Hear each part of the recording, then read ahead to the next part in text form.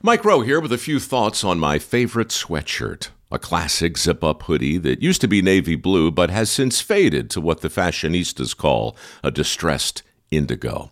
It's 13 years old, soft as a flannel bathrobe, and after a few hundred dirty jobs, demonstrably and undeniably indestructible. This is the kind of sweatshirt girlfriends like to permanently borrow, but I've held on to this one because I got it from American Giant. American Giant makes all their stuff right here in the USA so they can control every link in their own supply chain. That matters because when you buy American Giant, you not only get great quality, you create jobs for people in factory towns all over the country. No pressure, but if you give a damn about the business of making things in America, you got to support the companies who are doing it right. Go to american-giant.com/Mike to get 20% off your first order. That's american-giant.com/Mike. It's the Barbell Medicine Podcast, where we bring modern medicine to strength conditioning and strength conditioning to modern medicine. I'm your host, Dr. Jordan Feigenbaum. If you're a new listener, welcome to the Barbell Medicine Podcast series. If you're a returning listener, welcome back. Really appreciate you joining us here on our podcast. This week is episode 160. It's part 2 of Dr. Baraki and I's question and answer session from a recent 2-day seminar at Untamed Strength in Sacramento, California, plus some highlights from my most recent Instagram Live Q&A. If you're not a Q&A fan, this is not the podcast for you, but honestly, there's so much information here about health, strength conditioning, coaching, sport, etc., that I feel like if you're into the barbell medicine content, you're going to be into this podcast, but, we'll see. Some announcements before we hop into this week's podcast. Our week of wellness ends today. So it started last week for the holiday. If you're in the United States, it was Thanksgiving. Hope everyone had a great Thanksgiving. Mine was great. Thank you for asking. Today is the last day of our sales, and our whole site is on sale. So if you spend $350, you get $100 off. If you spend $250, you get $50 off anything in the site.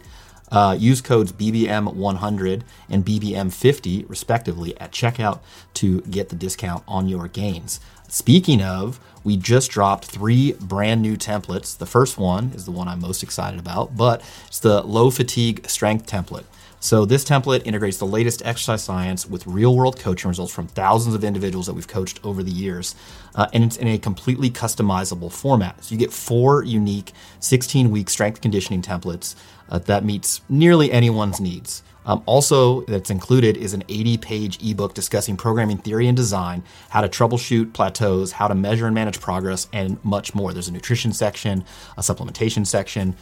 Basically, if you're looking for our programming text, this is it. I'm super happy with how it came out and really looking forward to you guys checking it out and giving me your feedback. The second template that we dropped is the Super Total template. So this combines powerlifting and Olympic weightlifting into a single program based on my work with individuals who competed in both powerlifting and Olympic weightlifting at the same time. Basically, you get 16 weeks of customized programming spread into 3 different blocks, comes with a 40-plus page ebook discussing the ins and outs of the program, how to progress with it, and much more. It's really cool if you're interested in combining those 2 disciplines and you want to test your 1RMs at the end or otherwise improve your maximal strength in both powerlifting and Olympic weightlifting. And the third and final template is the Powerbuilding 3 template. This is the next iteration of combining powerlifting and bodybuilding to a single program. It contains 14 weeks of programming spread into 3 different blocks. Powerbuilding 3 has a completely customizable exercise selection designed to give the user total control of what lifts they're doing. The program's volume and intensity are also adaptable to match the user's current fitness levels and training tolerance on a given day. Also included is a peaking phase for those wanting to test their 1-rep maxes at the end. And there's some other cool features with respect to fatigue management that are in this program that are not in the Powerbuilding 2 or Powerbuilding 1 programs, as those are suited for less trained individuals. So if you've previously ran any of our Powerbuilding templates and you're looking for the next iteration, this is it. Really excited for these 3 templates to drop, and they're on our website, and you can get those through the link in the description below. All right, that's enough stalling. Let's hop into this week's podcast.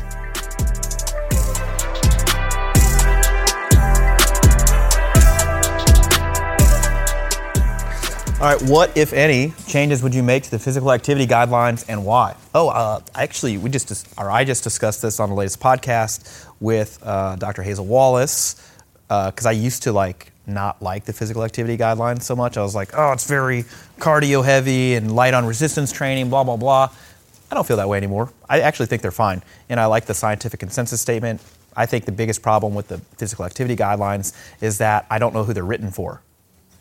Seriously, I don't know who they're written for. I don't know if they're written for a health professional, right? Because if so, like, you don't need the flowery language of like the regular handout. You could just do the scientific consensus report. And at that point, what you're then missing is how to actually communicate this with patients in a way that increases uptake of the behavioral change, because that's not in there at all.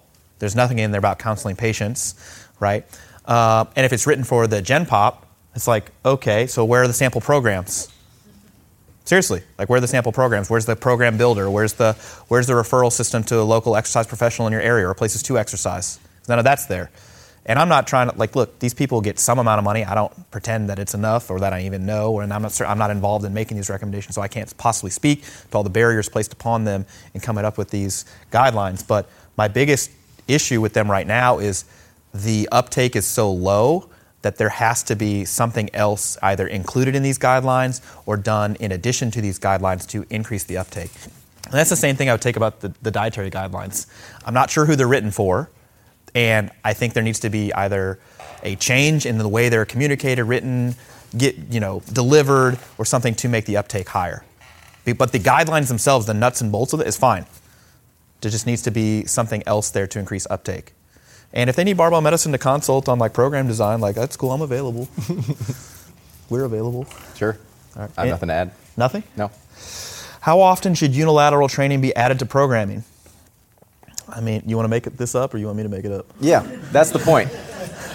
That's the point. I mean, it's made up.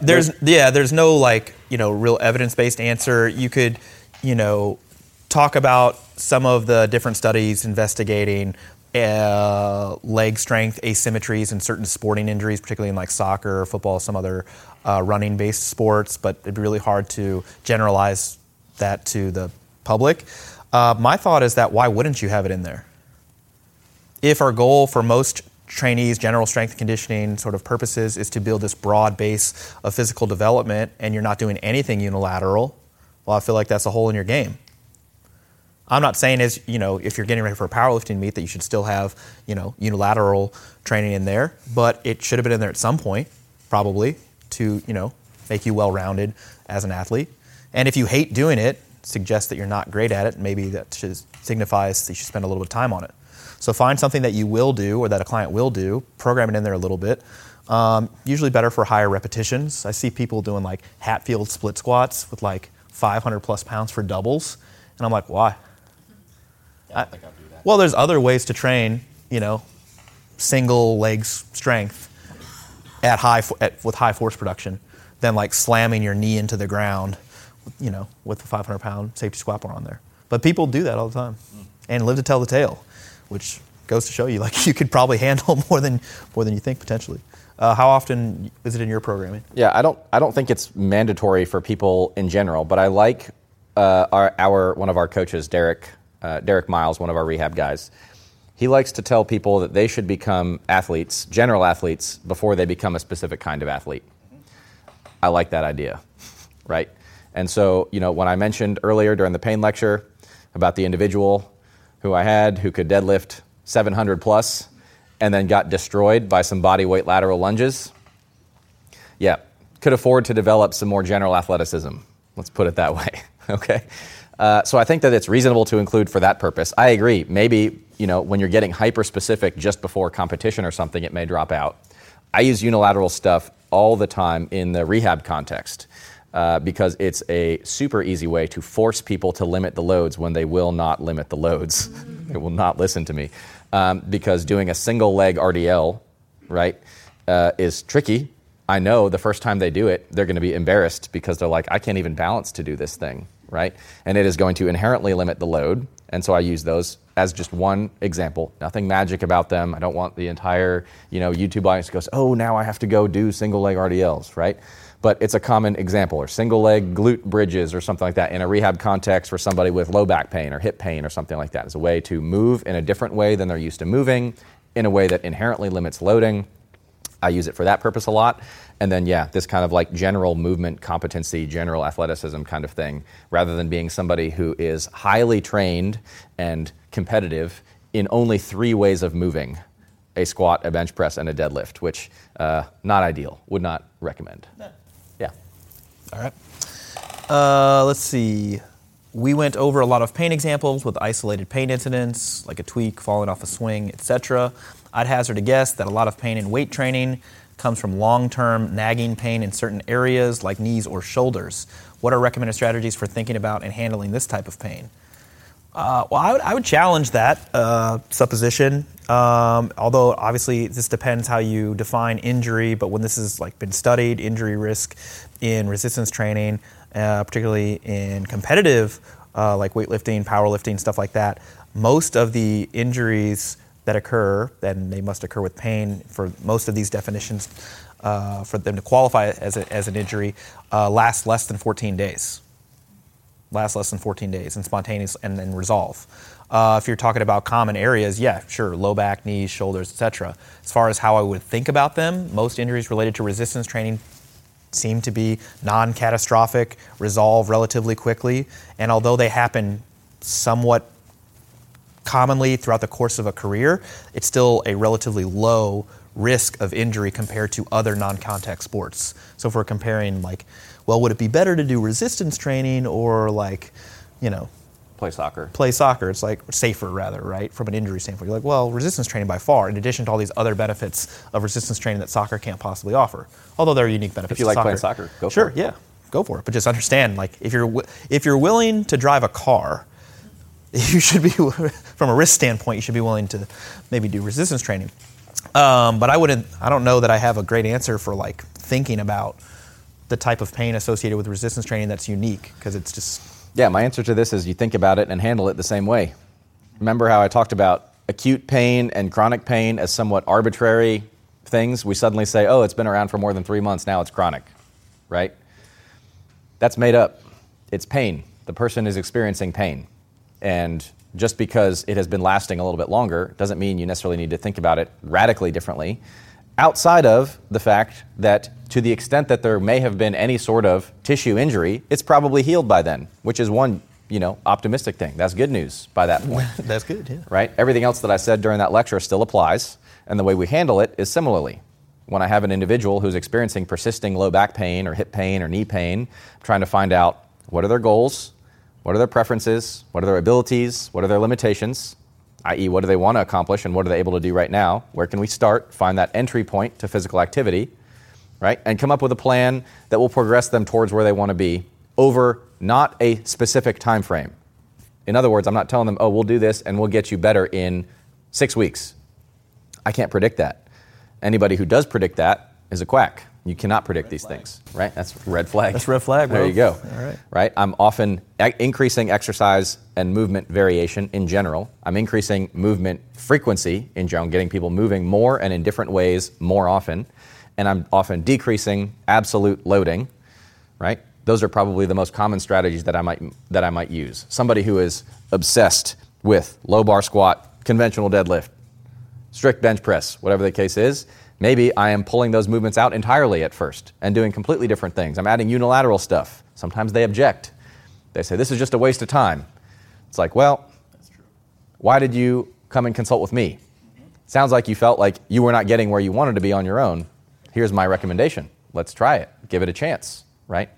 So oftentimes the approach involves less training monotony, i.e. more variation, may need to pull back on loading in the early phase and progress it and be open to the fact that there are going to be ebbs and flows, ups and downs, flare-ups and improvements.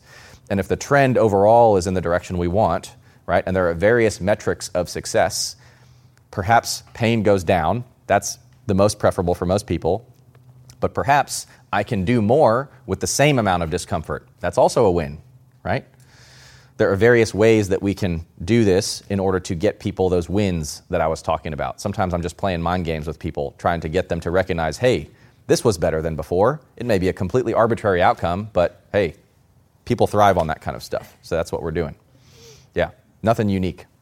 What communication strategies do you implement with the patient who has been told many different rationales from many different medical providers and is frustrated / does not trust the medical system? That's a great question. I think rather than approaching it like you're telling them something is more like an asking them additional questions, trying to get them to participate more in their kind of management. So, for example, asking what would be the goal, like what do you want to get out of this visit today, for example, or how can I help you, or how do you think I can help? What do you think's worked in the past? Why do you think these things didn't work in the past? And then what do you view the next step as? Trying to get like some sort of foot in to them leading you on something they've described or selected or preferred. Mainly because every other person apparently has told them something and then given them some advice, and apparently it has not worked. And so I think repeating that process probably sets you up for failure. So I actually had an interaction like this on social media where this person had like multiple, they had low back pain, multiple sort of repeat like imaging from different professionals, and been told all this sort of stuff. They came across some of our low back pain stuff on YouTube and then messaged me. Mm-hmm. And they were like, what do you recommend I do? And I'm like, well, I'm not sure what I can do from here via Instagram DMs, kind of limited here, but what would you want to come from this interaction? You know, like I just want some exercises that you think would be safe for me to do, because I'm not sure if it's safe for me to do any exercise. I'm like, well, what are you doing now? Like, I haven't exercised in months. I'm like, okay, well, what exercise do you want to do? The same thing I kind of talked about when we were talking about Bob's exercise selection. And so that was pretty much a lob to me, right? This person had been months removed from sort of acute pain. They were really looking for like a green light and some reassurance on like exercises that were safe and that they could tolerate. And yeah, it was very easy for me to kind of do that. Obviously, this can get significantly harder if someone's actively in a ton of pain, very resistant to the idea of exercising, moving, doing anything differently than what they've currently been doing, or anything that you potentially have to offer. So starting at the beginning with like, what's your ideal outcome, or what do you want from this visit, is like a great place to start, because at that point you're kind of like, well, I'm not sure that, I have much for you in that realm. Is there anything else or any other way that you think I could help you or benefit you? I have had lots of experiences with patients in this situation, and I would say overwhelmingly the best communication strategy that I have used with them is typically to communicate less. Just listen. I do very little talking, oftentimes in initial consultations with patients, particularly of this variety. Sometimes it is through barbell medicine-based consults where I have the luxury of a lot of time. If I were in a clinic with 15 minutes, the system is not designed to help this person, unfortunately. Wish it was. I have no solution to that, no answer to that. When I'm in a situation where I have this luxury of time, and that might be a situation where it takes multiple visits, and every time you just listen for 15 minutes or something, maybe that's the best you can do. When I'm in a situation where I have the time, which is most of my practice, whether in a hospital or outside, I have time. I'm not on a strict schedule. It is just listening and trying to relate to this person as a human, right? Being a good human sitting alongside this other human who is suffering, right? Which is, seems, I don't know, easier said than done, sure, yeah. But being real with people and recognizing the suffering they're going through and listening to them is the first step to actually establish rapport. There are so many times where I've done this and they say, you are the first person who has actually listened to my experience or what I had to say. And that was just because I said, hey, tell me what's been going on. And then I shut up for like a long time. Even if there's awkward pauses, I let them fill in the awkward pauses. Just some cues. Okay, let's go. Keep going, right? That's the idea.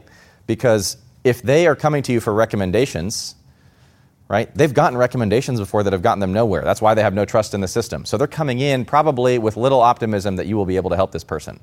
So no recommendation that you give them is going to be especially useful or productive unless you have their trust first. And that's how you get their trust first, right? Get their confidence that you have listened to them, you are empathizing with them, you understand to the extent that you can as an external observer what their experience has been and what they're trying to accomplish, and laying out a shared, mutually agreeable plan, right, that they are on board with to get to where they want to be. Done this a whole bunch of times with folks. Sometimes it works, sometimes it doesn't, right? Just like I said in the pain lecture, I'm not perfect. I've not fixed every human that I have ever interacted with, right? It is a very tough process. Sometimes I'm not the right person for somebody to be talking to. Just, I don't know, maybe something about me, something about my face. I don't know. But a lot of the time, just that initial step of listening and letting people tell me about who they are, what they've been through, what they want to accomplish, what their frustrations have been, and recognizing, yeah, that really sucks. I would feel the same way. I would feel frustrated if that had happened to me. And then to the extent that I can, drip in little nuggets of maybe my medical assessment of, maybe somebody told them this thing and I said, I probably wouldn't have, gone that route or done that thing or something. And that was also just ways to get a little bit more trust that, hey, I'm kind of on your side here. I'm with you, that didn't make a ton of sense. And, that was a waste of time. I might have a better idea for you, something like that. Various ways to play this. Obviously, human social interaction, real complicated. I'm not an expert in it. I'm not a trained therapist. But doing this probably thousands plus of times at this point in various contexts, you get better at listening to people and relating to people. So that's kind of what you have to do. All right. Jordan, that's me, spoke of factors relating to the causes of obesity. What about big food companies and their role in the obesity epidemic, like McDonald's, Coke, and Nestle? I should say for legal reasons that the following answer has nothing to do with McDonald's, Coke, or Nestle, or any other specific food entity. But if you're asking, are the current policies relating to food and food environments and zoning and, amount of fast food restaurants in particular areas, if that contributes to the obesity epidemic, the answer is yes. Resounding yes. I do not think it will be possible for us to even make a dent in the obesity epidemic without policy change with respect to who's getting subsidies for producing certain types of food, locations in various communities. All that stuff's going to have to be changed. Maybe not a lot, but some. And so, I don't know that the companies are to blame because there's got to be some government input there, and we technically voted people into office. And so do we blame ourselves or do we point the finger elsewhere? Yeah, I don't know. I agree. I would have said the same thing. We will not get out of the obesity epidemic without policy change, and that involves some role of government intervention. This is going to invite very hostile YouTube comments. Hey, you know what? I do not care.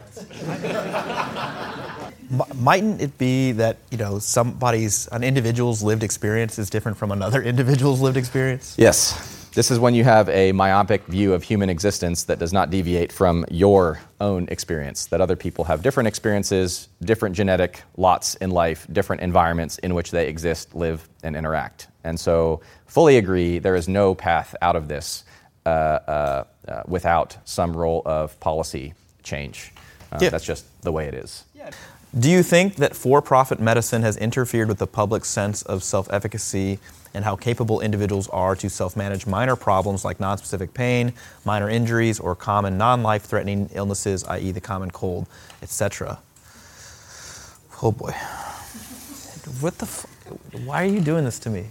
We've done you don't even 25 read the comments. seminars. You don't even read the comments. The easy stuff is gone now. You don't even read the comments. This is true. I don't read the comments. Well, my thought is there are places with socialized medicine that still have the same, sort of issues that we have. And so I don't know if it's just the for-profit medicine, cabal that is causing all this stuff, because even when medicine is subsidized for all, they're still having lower, relatively low self-efficacy in some individuals. I think there are larger systemic problems leading to low levels of self-efficacy across the board that also happens to rear its ugly head in healthcare-related issues. So, yeah, I don't think this is actually an issue with the for-profit side of the healthcare system. I work in a not-for-profit side of the healthcare system, and I see the same types of issues among my patient population, although I will say that they are better managed because they are in effectively a socialized medicine type system. This is the military healthcare system. That they have access, things are paid for, things like that. So outcomes in general are better, unsurprisingly.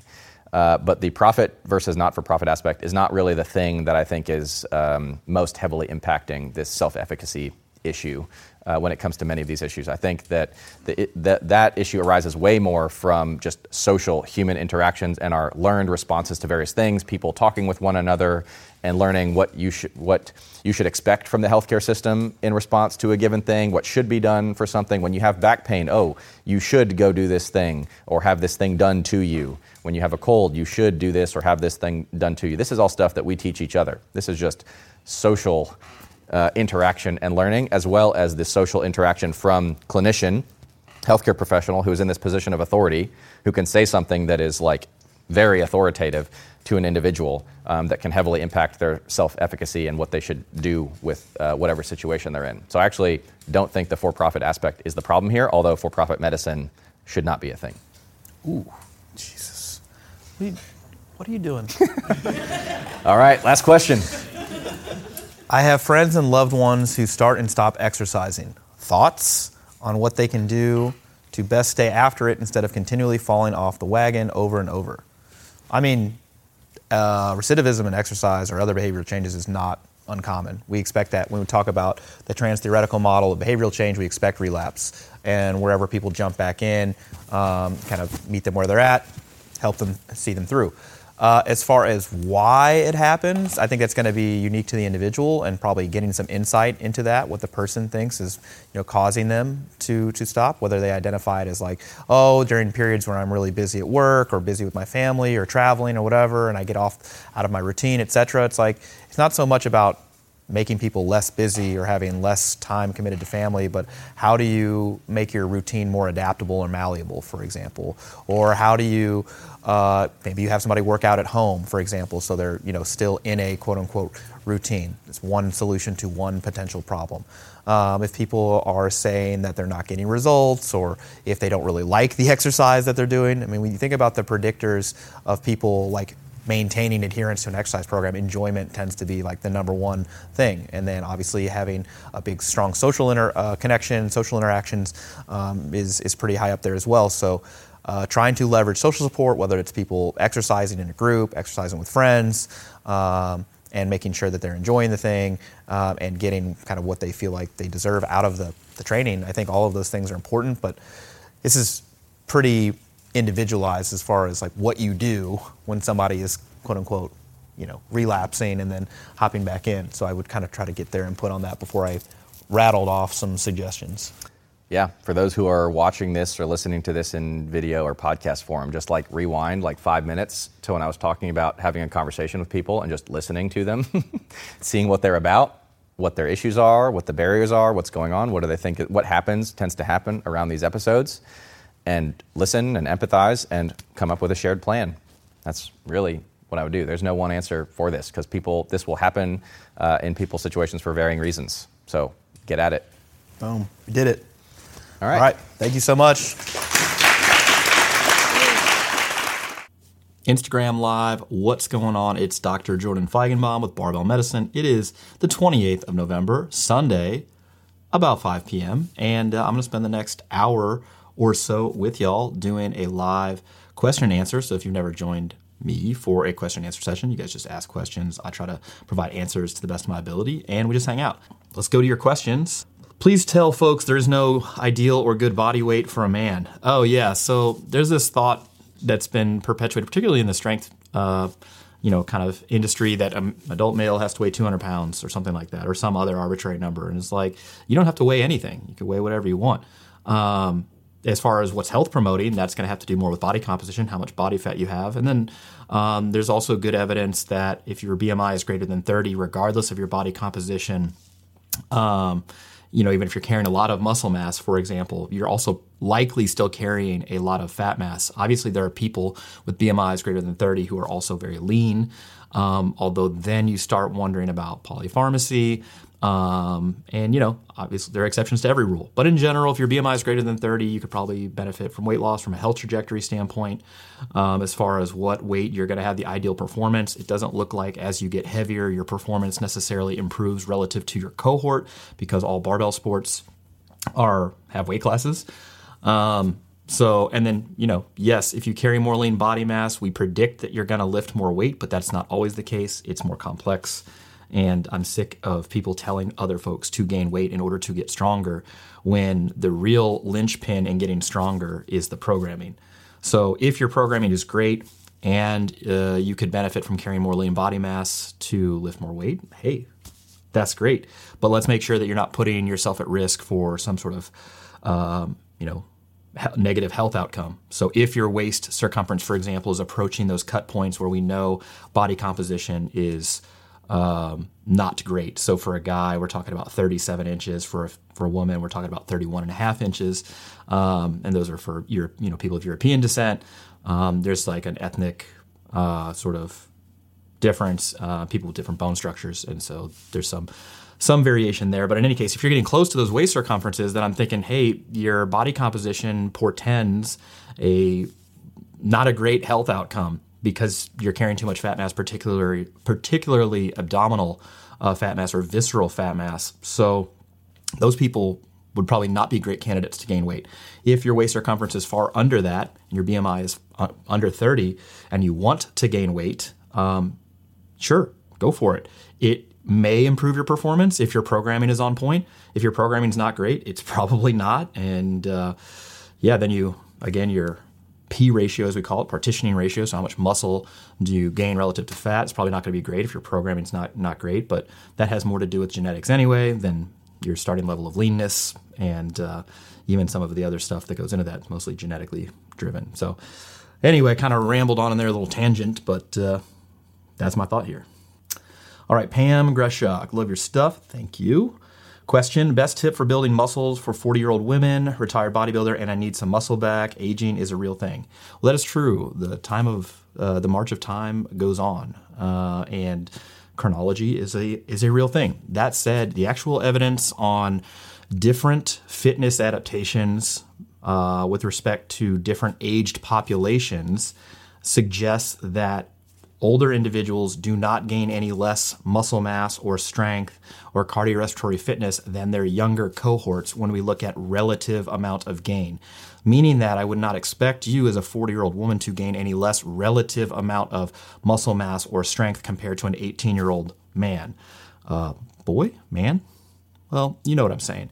And that's been shown over and over and over and over again.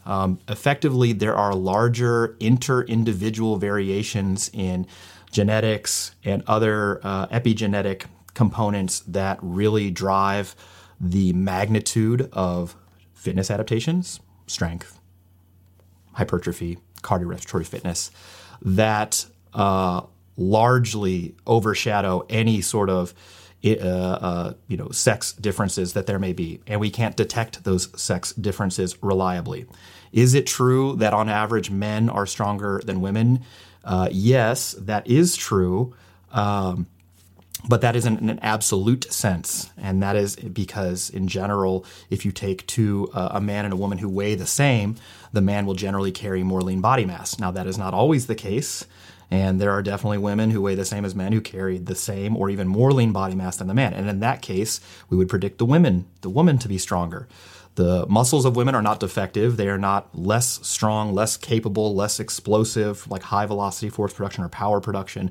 It's the same. You would not be able to discern them under a microscope unless it's a very high-powered microscope and you could see, indications of a second X chromosome in some of the cellular material. But nobody's looking at that.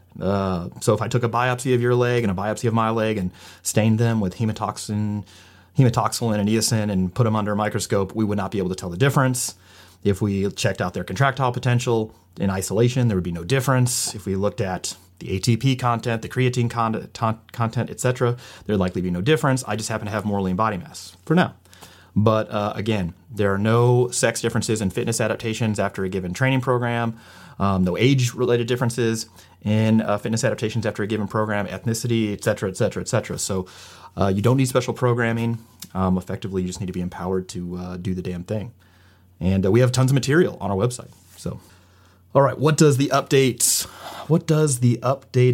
power building program include? So it's not an updated power building program. We came up with 3 new templates yesterday. We have the low fatigue strength template that comes with an 80-page ebook on like how to program. So even if you don't need a new template to run, but you want to learn how to program, that would be our go-to text. We also have the Power Building 3 template and Super Total template. So the Power Building 3 template, again, is hybrid between bodybuilding and powerlifting.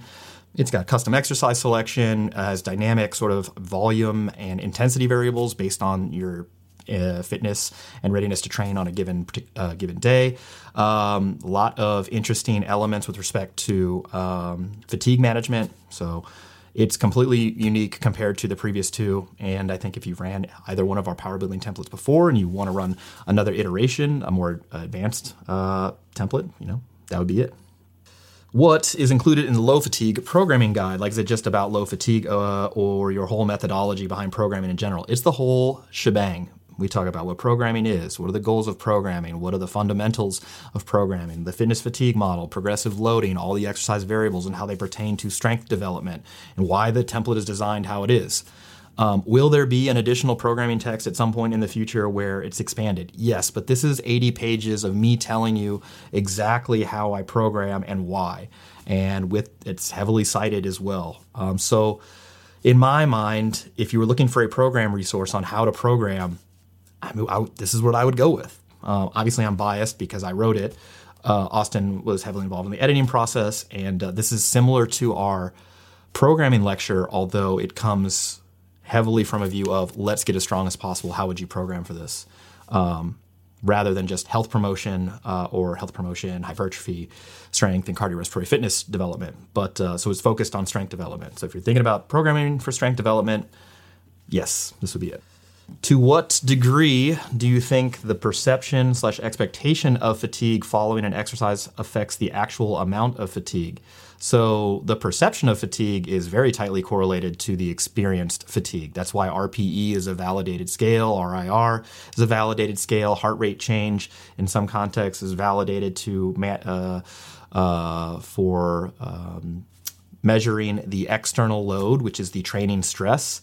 Expectation is one of the individual characteristics that modifies the training stimulus to drive the training stress. So if we summarize this, the training stimulus is the nuts and bolts of the program, right? Also known as the external load: weight, reps, sets, volume, intensity, rest periods, exercise selection, all that stuff. Okay, that gets applied to the individual. The individual has all these unique characteristics, right? So genetics, training history, current fitness levels, expectations, mood, nutritional status, sleep, etc.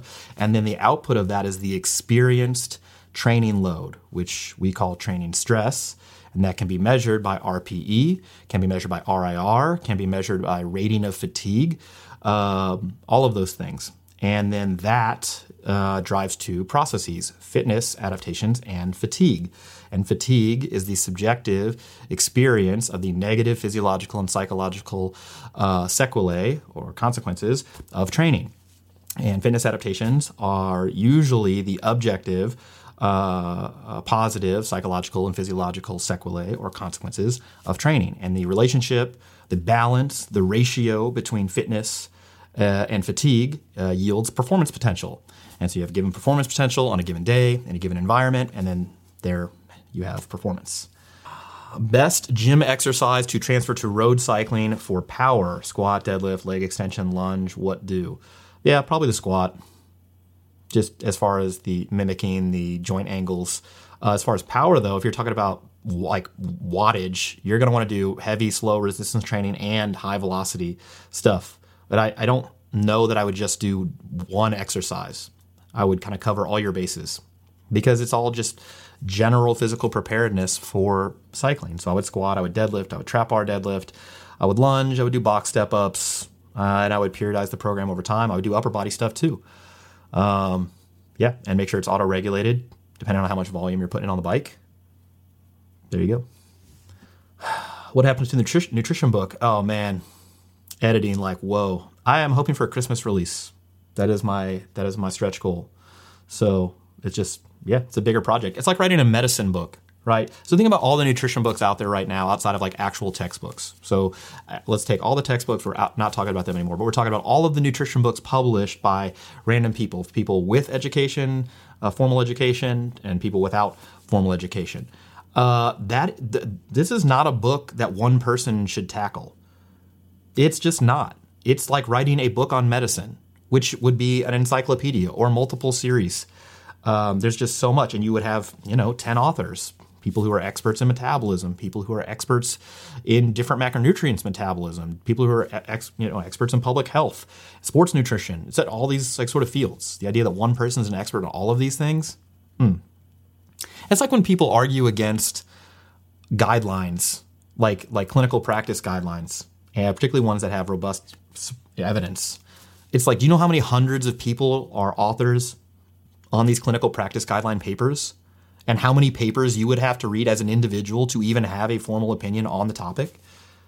And then you would have to check your bias for all of your interpretations of those things. Like collectively, that's why we need hundreds of people to come up with the clinical practice guideline. And one person can't just be like, nah, well, I disagree. It's like, do you though? About to graduate from bodybuilding 1 to bodybuilding 2 template. Should you change the main exercises or keep them the same? It's completely up to you. It does not matter. My personal preference is for people to develop a broad base of development, to develop a broad base of physical skills that can be applied later on. And I want them to develop this broad base of physical skills with a bunch of different exercises and a wide variety of different rep ranges, different bioenergetic sort of demands, etc. So I see no reason to keep the main lifts the same unless you prefer them. If you prefer them and that's what's keeping you adherent to the exercise program, like carry on. But if not, change them. Yeah. All right. Could you comment on the relationship between range of motion and hypertrophy potential for a given exercise? Yeah, in general, greater range of motion increases hypertrophy potential up to a point. Seems to be like a hypertrophy cap at a given session. So it's like, do all of your exercises need to be like the longest range of motion in order to like keep driving hypertrophy up and up and up and up? Not necessarily. And there's evidence that there's some evidence showing that a partial range of motion yields the same hypertrophy as full range of motion, but I think overall the totality of the evidence suggests a longer range of motion with a slightly reduced speed eccentric and fast concentric tends to drive the most hypertrophy gains. But again, the data is not exactly perfect here, so I don't have a lot of confidence in those findings. I think what's more important is that the exercise hits the muscle group that you're trying to hit, can get you somewhere near failure, pretty close to failure, and is not that fatiguing, so you can do a lot of training volume with it. And then adherence. I mean, maybe adherence probably before all of that, and then you tack on the nutritional, environment that makes it ripe for gains. Those things will all be much more important than like range of motion, in my opinion. I broke my leg badly when I was young and had a full leg cast. Now when I squat to align my hips, my feet must be slightly different angles. Do you see this as a problem long term? No, everybody's asymmetrical. Nobody's legs are the same length. There's a leg length discrepancy in over 90% of the population. Nobody's hips are in the same, rotational position. Nobody's arms are the same length, all sorts of stuff. So I would not expect your toes to be the exact same angle. I see no problem with this. And I also don't know that your leg, the history of a broken leg has any impact here. Do you have any worry that Dr. Baraki is coming for your deadlift max? I don't, because I hope that he breaks it. And then I'll break that, and then we'll just keep going back and forth. I'm cool with people getting stronger than me, but I'm not worried about it. I'd be pumped if he did it. Yeah, it's just like ask Austin if he's worried that that I was going to squat more than him. He'd be like, no, I hope he does. And then when I did, he was like the first one to congratulate me. So, how important are hypertrophy blocks or volume accumulation phases? Well, they're not the same thing. So I'll say that. How important are hypertrophy blocks for increasing hypertrophy? Pretty important. How important are they for increasing strength? I don't necessarily know if I think they're that important, because most good strength programs have enough volume by default that they will produce hypertrophy. Volume accumulation phases, pretty important for strength. So hopefully that answers your question.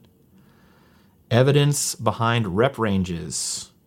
There's no evidence behind any one rep range being superior to another for all adaptations. Rather, each rep scheme has unique adaptations that you'd want, all of them, if you were training for an individual, without a specific sort of training goal. And an untrained person should not have a specific training goal from a performance standpoint because they are untrained at that time. Let's see. How strong is the relationship between high specificity training and injury risk? Yeah, it looks like it's reasonably strong. It just depends how you're looking at it. Like short phases of hyperspecific training tend not to promote injuries, but we're talking about long hyperspecialization or even hyperspecialization early on in life. And then as it goes over time, it's, pretty strong. Increases injury risk quite readily. Yep. Also reduces motor learning, motor skill development, general athleticism, stuff like that. How different is strength 2 and 3 compared to strength 1? Very different. Volume's different. Intensity's different. Exercise selection's different. Training frequency's different. There are no similarities between the 3 templates. Yeah. If you just want to repeat strength 1, if you're getting good gains, that's fine with me. If you want to train more and train differently, I would move on. Yeah. Let's see.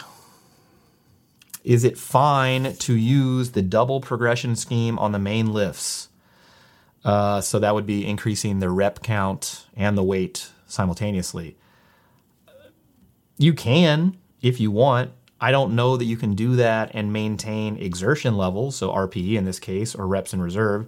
And as you change the rep scheme, you're changing the adaptations you're selecting for. So it would not be my preferred method, but can you use that? Sure, but you'll notice the absence of that progression in all of our templates, except for the at-home template where loading becomes a problem and you'll have to have some flexibility in how you progress and progressively load the exercise. Yeah. Let's see. Could you elaborate and give an example of how progressive loading may be better than progressive overloading? Yep. I did a whole podcast on this, a YouTube video on this. But, happy to do it again. So progressive loading is actually the thought process behind progressive loading or progressive overloading as it's written in effectively every textbook for training. The whole thing is you're supposed to match the training stimulus to the current fitness and performance levels of the individual to drive fitness adaptations. And that training stimulus will have to increase over time as the person's fitness improves over time. So if the person's fitness levels have not improved, you're not increasing the training stimulus. If you increase the training stimulus without the person's fitness levels have improved, that's a mismatch. That's a mismatch, and you're generating too much fatigue, or the person cannot complete the task. And you can't force the adaptations to happen. The adaptations happen, and then you increase the load. That's how you increase the load and maintain a similar level of exertion. So the RPE should stay the same session to session. The session should feel about the same level of hardness as you go along. It's like the Greg LeMond quote. It doesn't get easier, you just go faster. So it doesn't get easier, you just get stronger. So you cannot force the adaptations to happen by increasing the stimulus without the concomitant, previously occurring, actually, that's a better way to say it, fitness adaptation. So the person has to get stronger before you add weight. The person has to improve cardiorespiratory fitness before you increase the pace. If you increase the pace or increase the weight and the person hasn't gotten stronger, hasn't improved their cardiorespiratory fitness, you're overstressing them. It's a mismatch. Worse results. Greater fatigue, not that much better, or maybe even in some cases worse fitness adaptations. All right, that's a wrap on episode 160. Again, that was part 2 of our Q&A from our most recent 2-day seminar at Untamed Strength in Sacramento, California, plus some IG Live questions that I just answered yesterday. So if you want to check out part 1, I've linked that in the description below. Before you go anywhere, though, leave us a 5-star rating and a review. It really helps drive traffic to our podcast so we can keep bringing you all the latest nuance in health and fitness. This week, I'm recording some more podcasts with Dr. Baraki. We've got a bunch of cool topics and pods coming out, so really excited to share that with you. And we'll see you next week and every week right here on the Barbell Medicine Podcast. See you later.